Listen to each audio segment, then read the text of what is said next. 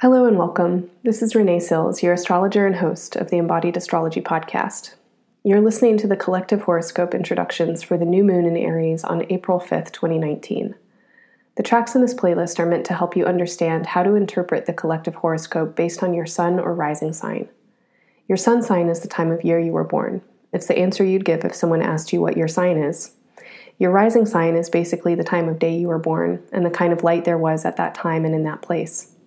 If you don't know your rising sign, you can get a free chart in the horoscope section on my website, embodiedastrology.com.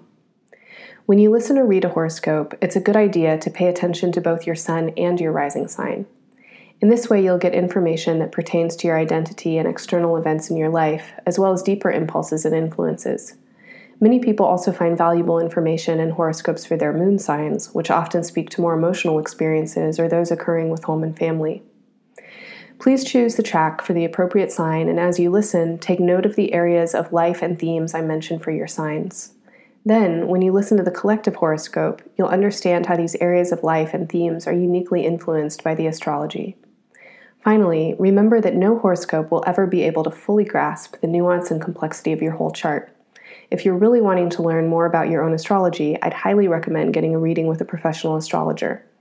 If you resonate with my style, I offer readings for individuals, couples, and groups. You can learn more and sign up at embodiedastrology.com. Hello, Cancer and Cancer rising. This introduction is for you. In the collective horoscope, I talk about the astrology of the Aries new moon and what's happening in a couple of different signs. So I start off talking about Pisces, and for you, Pisces is the place in your chart that has to do with the big questions you're asking about life and the reasons why. This is a place where you quest for deeper understanding and for deeper meaning.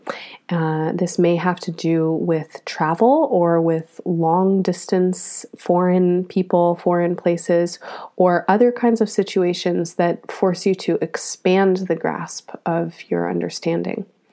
When I talk about Gemini, I'm talking about the unconscious, the unknown, and the invisible. This is the place in your chart that has to do with the mystery. It's the place that also holds your dreams and unconscious communications. When I talk about Capricorn, I'm talking about your other, your opposite, your important relationships, the way that you have to find balance and compromise with other people and learn how to get along with them.